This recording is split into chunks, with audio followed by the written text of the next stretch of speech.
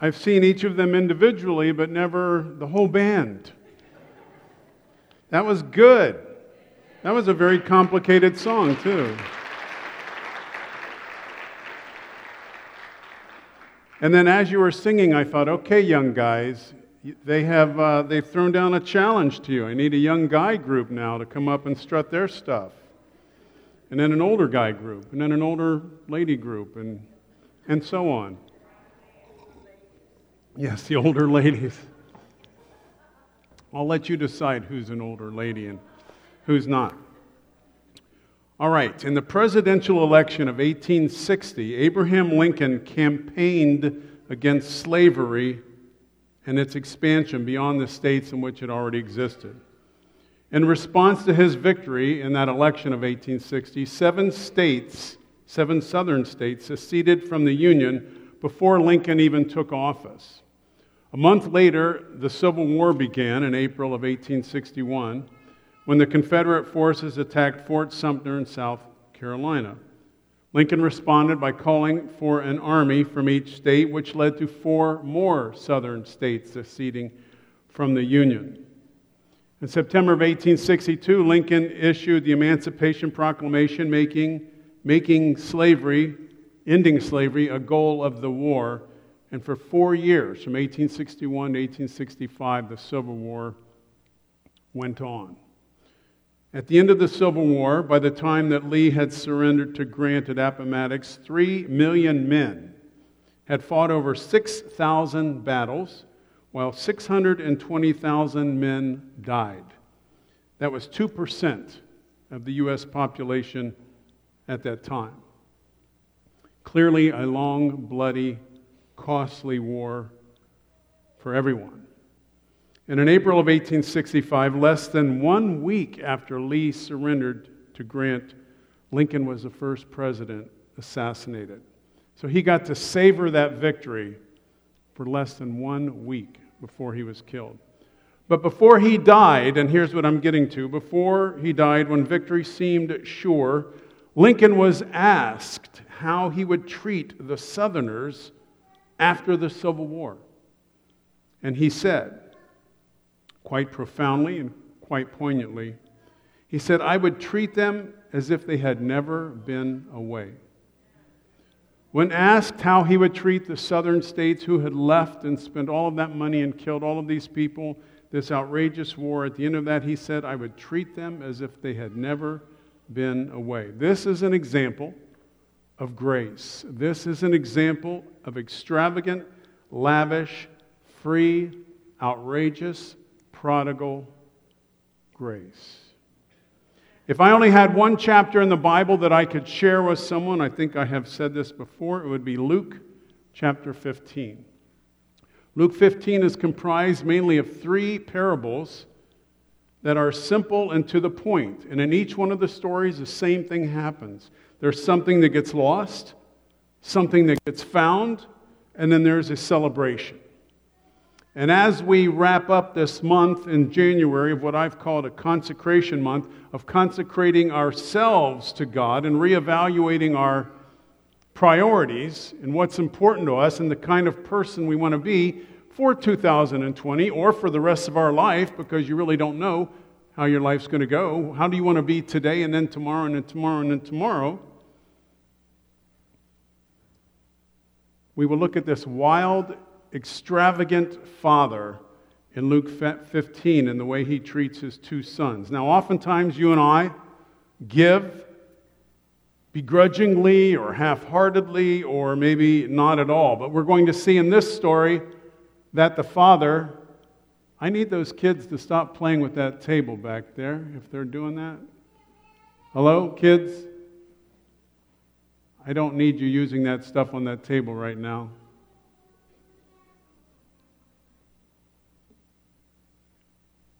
Thank you very much. If you could step away from the table. There you go. You'll get to it later. Now I've lost my place. And it's your fault, kids. This parable in Luke chapter 15 is often called the lost son. or the prodigal son. But that's not what Jesus calls it at all. Jesus starts out the parable by saying a man had 2 sons. So he's not talking about one lost son. He's talking about a man. And this man had 2 sons. Now the word prodigal doesn't mean wasteful. It doesn't mean wandering away as if it applied to the son. The word prodigal actually means recklessly extravagant. It's someone that gives everything they have until they don't have anything left. The word applies to the father, not to the son. It's about someone who gives everything, who wastefully, extravagantly just gives everything he has out of love. So let's turn to Luke chapter 15, if you don't care to, as we say in Tennessee. Is it all right if I read my Bible in church? Luke chapter 15. Now buckle your seatbelts now. Come on, hang with me. Luke chapter 15, verses 1 and 2. I'm going to set the context. Then I'm going to read the parable. So if you notice, one thing you always want to check out, in a parable especially, is you want to say, who was Jesus speaking to? Who were the listeners? What was he trying to accomplish? You don't just want to pull out a verse and say it means this. You want to look at the context. So in Luke chapter 15, verses 1 and 2, it says this. Now the tax collectors and the sinners were all drawing near to hear him. And the Pharisees and the scribes grumbled, saying, this man receives sinners and eats with them. So he told them this parable. Then he tells them the parable of the lost sheep. Then he tells them the parable of the lost coin. And then he gets to this other parable. So he's talking to 4 groups that it mentions. Tax collectors, sinners, Pharisees, and the scribes, the teachers, the elders of the law. So he's talking to, in their mind, the good people versus the religious people. He's talking to the non-religious people and the high and holy ones. All are gathered around him as he tells these 3 parables. And then down on verse 11 it says, and there was a man who had 2 sons, and the younger of them said to his father, Father, give me the share of property that is coming to me. And he divided his property between them. Not many days later, the younger son gathered all that he had, and he took a journey into a far country, and there he squandered his property in reckless living. And when he had spent everything, a severe famine rose in that country, and he began to be in need. So he went and he hired himself out to one of the citizens of that country, who sent him into his field to feed pigs. So this is a Jewish rabbi, Jesus, telling this story to mainly Jewish people about a nice Jewish boy who ends up feeding an unclean animal, the pig. So you see the outrageousness of this story as he lays it down. The nice Jewish boy leaves home and ends up doing something that he should not be doing at all. And he was longing to be fed with the pods that the pigs ate, and no one gave him anything. But when he came to himself, there's a great phrase for redemption. When he came to himself, he said, how many of my father's hired servants have more than enough bread, but I perish here with hunger? I will arise. Come on, preacher. I will arise and go to my father, and I will say to him, Father, I have sinned against heaven and before you. I am no longer worthy to be called your son. Treat me as one of your hired servants. And he arose and he came to his father. But when he was still a long way off, his father saw him and felt compassion and ran and embraced him and kissed him. And the son said to him, Father, I have sinned against heaven and before you. I am no longer worthy to be called your son. But the father said to his servant, bring quickly the best robe and put it on him, and put a ring on his hand and shoes on his feet, and bring the fattened calf and kill it, and let us eat and celebrate. Now everybody's happy at this point except the calf. I can tell you that if the calf is listening to this story, he's like, what did you just say? The fattened calf? I better get a move on. You get that? You get that? Thank you. I'm here. 2 shows tonight. I better get a move on. Now, where was I? Oh, yeah, the fattened calf. For this my son was dead and is alive again. He was lost and he's found. And they began to celebrate. See, that's why I like church to be a happy place. Now his older son was in the field, and as he came and drew near to the house, he heard music and marching. Oh, wait, no, dancing. He heard music and dancing. That was an Adventist joke. And he called one of the servants and said, what do these things mean?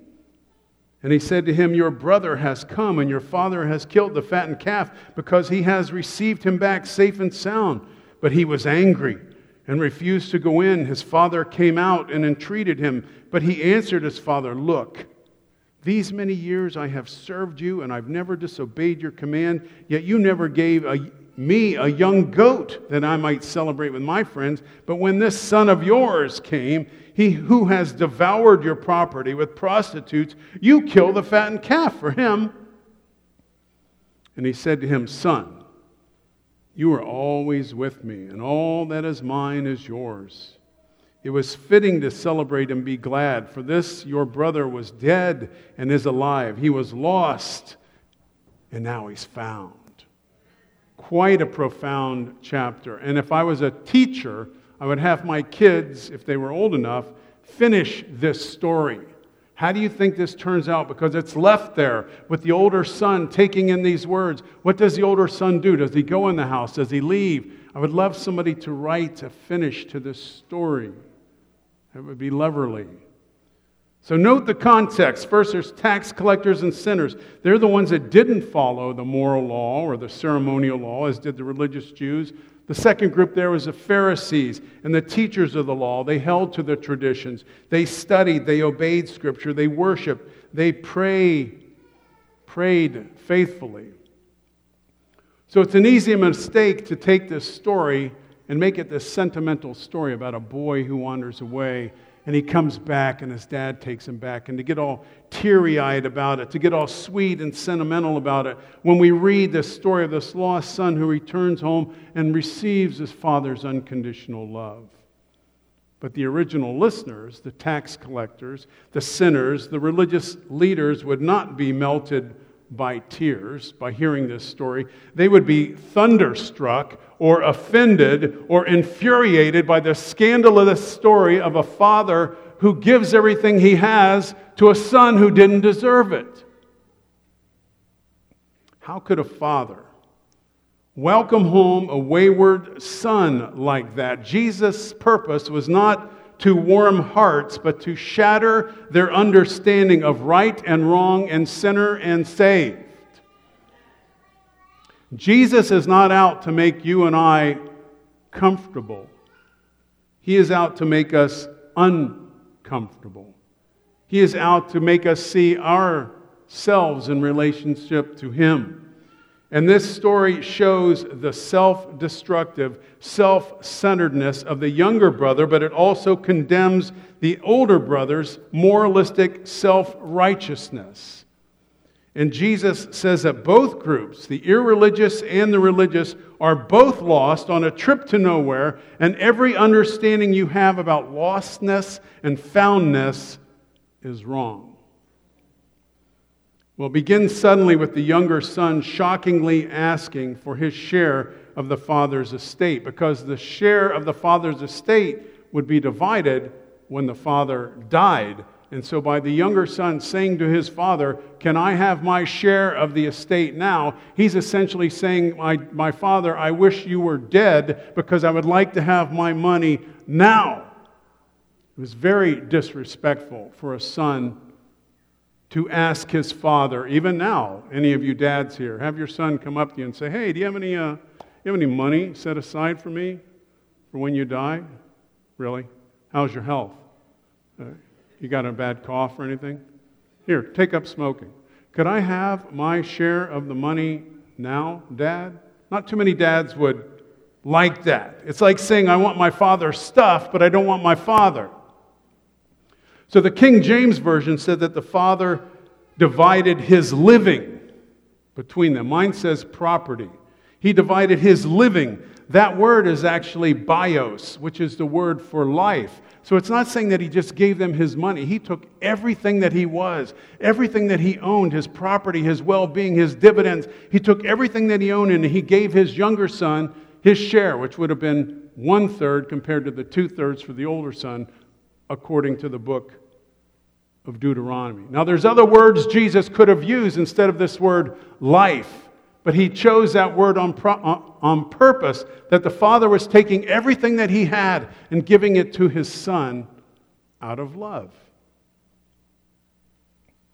So then the younger son goes off and wastes everything. And in his darkest moment, when he's feeding the pigs, he comes to his senses and he devises this plan.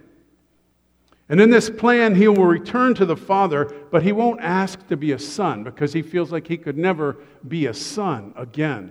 He says, I'm no longer worthy to be your son. Make me like one of the hired hands. In other words, pay me. And as you pay me, I will gradually pay back to you what I owe you. So even then, he doesn't sense the Father's grace. He's saying, give me a chance to work off what I owe you. I'll never pay you back, but hire me. Treat me like a hired person, but let me start paying you back. You see, but that's not what happens, and that's the incredibly scandalous part of the story. The son journeys home. The father is watching and waiting, and when he sees his son, he runs to his son. That's the outrageous part of the story. No stately Middle Eastern father would stand there and then run to his son. He would pick up his robe and run after him. He would stand there. Can you imagine the Queen of England when she sees somebody? Hi, hi. What does she do? She stands there and they come to her and they bow or they curtsy because that's what is respectful to the royalty position. So the father, when he sees his son a long way off, it says that he's filled with compassion. That word, it's one of my favorite words in the Bible, that word compassion actually means your internal organs. It actually means your kidneys. It means you feel something down deep. You feel it so down deep inside that you feel for that person. Like we say, my heart broke over what you told me. It says, oh, my heart went out to you. It says, I mean that from the bottom of my heart. We say that too. So when they say the person was filled with compassion, they mean they felt it deep inside. And when this father who had given everything that he owed to his son that he deserved, that he didn't deserve it, but he gave what his son would have gotten when he died, and his son comes back now smelling like a pig, when his father sees him, he doesn't say, well, look who's come crawling back. When he sees him down the road, imagine what he looked like, imagine what he smelled like. The father runs after him, filled with compassion. His heart is overflowing for his son because he loves him so much. And he runs up to him. So for those of us, you, me, who have felt like we have wandered, who felt like we smell like pigs, who felt like we don't deserve anything from the Father, this is the story for you. This is the story to hold on to when you say, I've gone too far from God. When you feel like I've done too much, He could never love me. You say, I might stink. I might feel like a pig, like I'm covered in pig stuff sometime. But I'm going to cling to Luke chapter 15 as my story. I'm going to believe this scripture that I am that son, and how does the Father feel about me as I return to Him? He's filled with compassion for me. He runs to me and He throws His arms around me. Can somebody say amen? So the younger son is confused when he sees his father run to him. He's got the speech all prepared. I want to be a hired hand. But he launches into that speech and the father interrupts. And he says, no. Bring out the best robe. That would have been the father's robe. Bring out the ring. That would have meant authority, because remember they would sign things with the ring, seal it. Bring out shoes, because a slave wouldn't wear shoes. Bring out shoes, because you're not a slave, you're my son. And I'm going to give you 3 marks of being part of my family: a robe, a ring, and a pair of shoes. And the father's saying, I'm not waiting until this debt that you owe me is paid, or until you think you can start paying it back, because it's unpayable. You cannot earn your way back into the family. I will cover your nakedness, your poverty, your rags with emblems of belonging and family, and a feast will be made that we can rejoice. So he commands a party of rejoicing with a fattened calf, which would be a delicacy, which is why the older son says, you never even gave me a goat. That might have been like, the meatloaf of the day. you have meatloaf, and then maybe on Sunday dinner you have pot roast, you see. So he says, you never even gave me a goat, but this one got the fattened calf. You see, that's the delicacy. And as I said, everybody would be happy about that except the calf. And the father, or the younger son, realizes that his father's love is not about possessions or money, but it's about his very life. That's why Jesus used that word bios, life, because the father gave his life for his son. It's not about money. It's not about possessions. It's about love and grace. So the prodigal, the wildly extravagant person in the story is the father, not the son. The son was ignorant and wasteful, true, but it was the father who lavishly gave all that he had. He lavished his property and a ring and a robe and shoes and a calf, but more importantly, he lavished his love and his grace and his acceptance. So when you give your stuff, when you are a steward of stuff, God gives you stuff, and when you use that stuff, you're really showing your love. So when you give your time, or like as a teacher here in church, or you sing or something, the young ladies that practice, that sang, they must have practiced, let's say they practiced 2 hours. They gave that time out of love. So when you exchange your time or your money, when I asked you to give to meet the church budget, I'm asking you to love the church a little bit more. I'm asking you to love the Lord a little bit more, because all things should be done in love. And you exchange your time or your gifts and your resources in exchange for love. Your time is really the only gift God gives you, and you exchange that time for working to make money, to take that money and exchange that money for food or for rent or for anything, all based on God giving you time and love. So when the older brother hears his younger brother has returned home and been reinstated, he's now furious, and now it's his turn to disgrace his father. He refuses to go into the celebration, to the feast that his father has thrown, and so he waits outside. And so again, the father must pursue a wayward son and take the initial action to bid his son to enter in. So that's the parallel in the story. The father pursues both sons. The father runs to the younger son. The father comes out to the older son, who refuses to go in to the celebration of life for his brother. And so the older brother says that he has slaved for his father. He chooses a very strong word. He doesn't say, I have served you, Father. He chooses the word for slave. I have slaved for you, Father. I have never disobeyed you. You see, this is a heart that's full of law. This is a heart that's full of obedience rather than grace and mercy. So this is what he deep down thinks of his home. He isn't a dutiful, respectful, loving son. He's a sullen, disrespectful, angry slave. He has obeyed from a begrudging sense of duty rather than unrestrained love for his father. So the father, instead of having one loving son at home, had a disguised slave. He had 2 lost sons. There's 2 lost sons in this story. One's lost afar and one's lost at home. And the father responds very tenderly. He says, my son, despite you insulting me publicly, I still want you at the feast. All I have is yours. What a beautiful thing for the father to say. All I have is yours. See, he didn't know that all the father had, he already owned. All I have is yours. I'm not going to disown your brother, but I'm not going to disown you either. I challenge you to swallow your pride, to do the right thing, to show some grace to those around you. So will you or will you not show grace to those around you who have fallen and gotten back up? And that's a question to ask you and me. How do we show grace to those around us when they have obviously fallen and then they're attempting to get back up? Do we help them up, or do we remind them of how hard they fell and why they fell?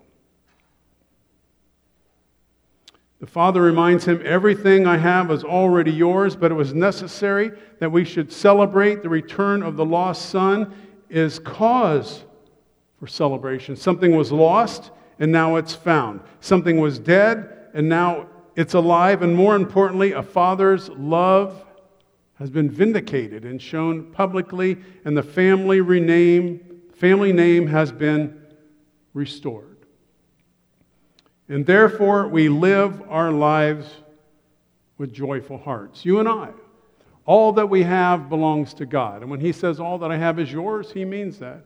All the blessings of heaven are yours in Jesus Christ. We are stewards of every gift he has ever given us. Your time, your health, your finances, your church, your breath. It is all his.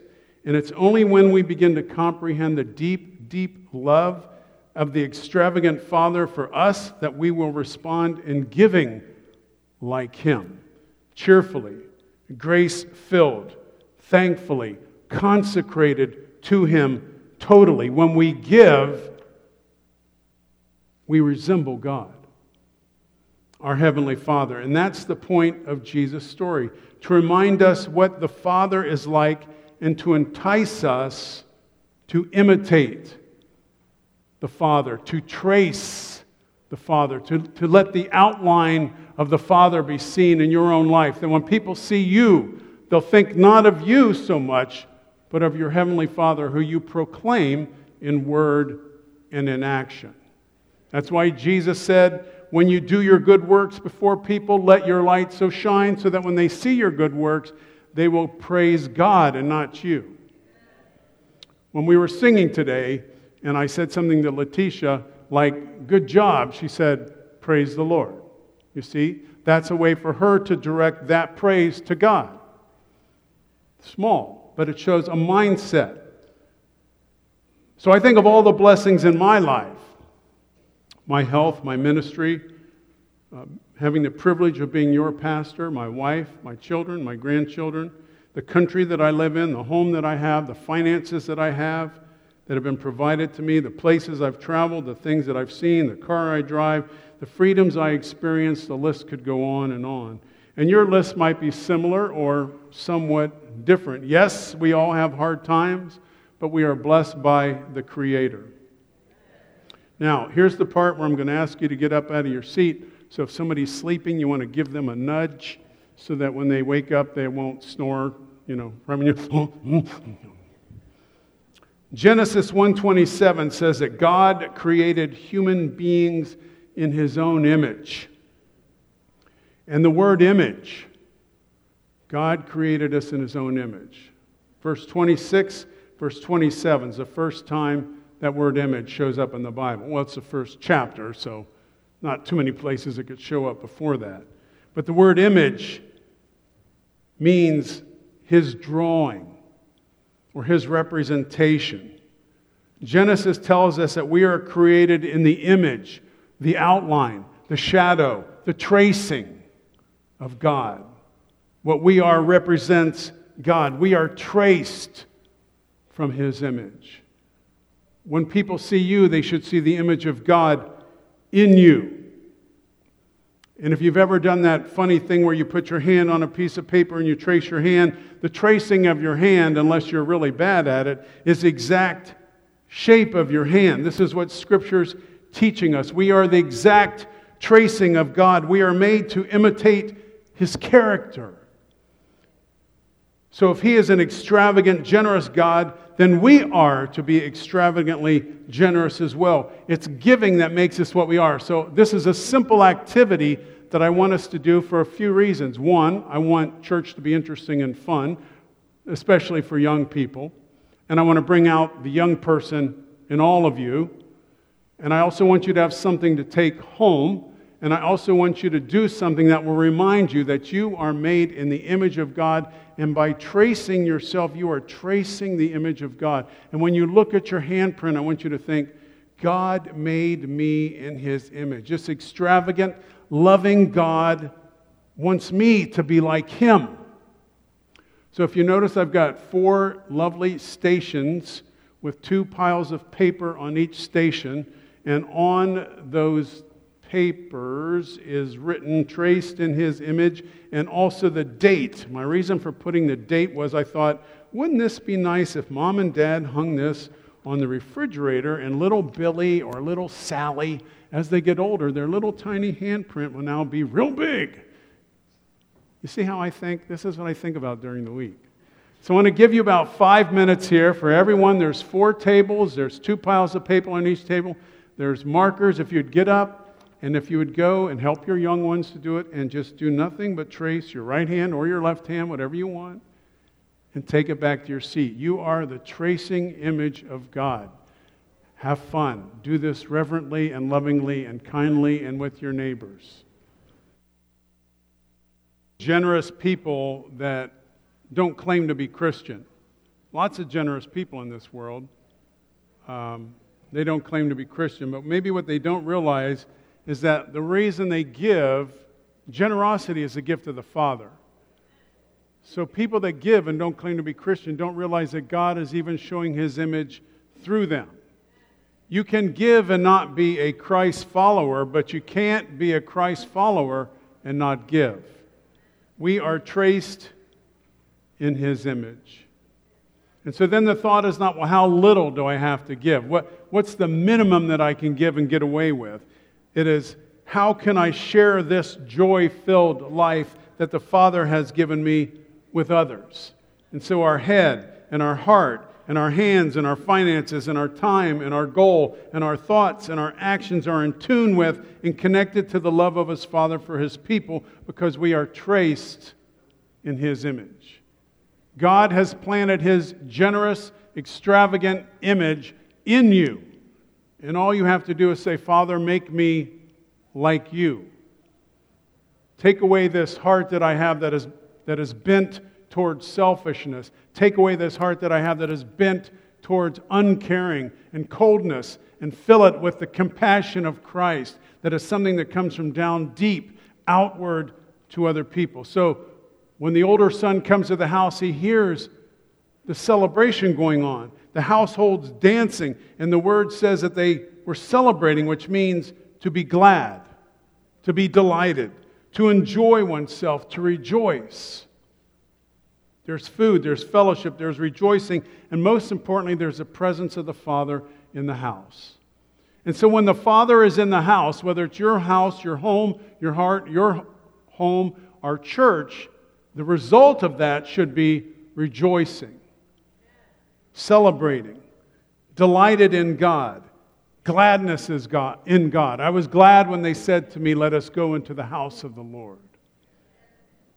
And when we sense the joyfulness of the Father calling us, when we hear the music, when we hear the dancing, we should enter. And we should take on that same generous spirit that He has. It should become a part of our life. So as you look at your little paper, and thank you for doing that, looked like it went well, may you realize that you are traced in the image of God, and all that God wants to do, He wants to do it through you and through help me, because we are the hands and feet of God in this world.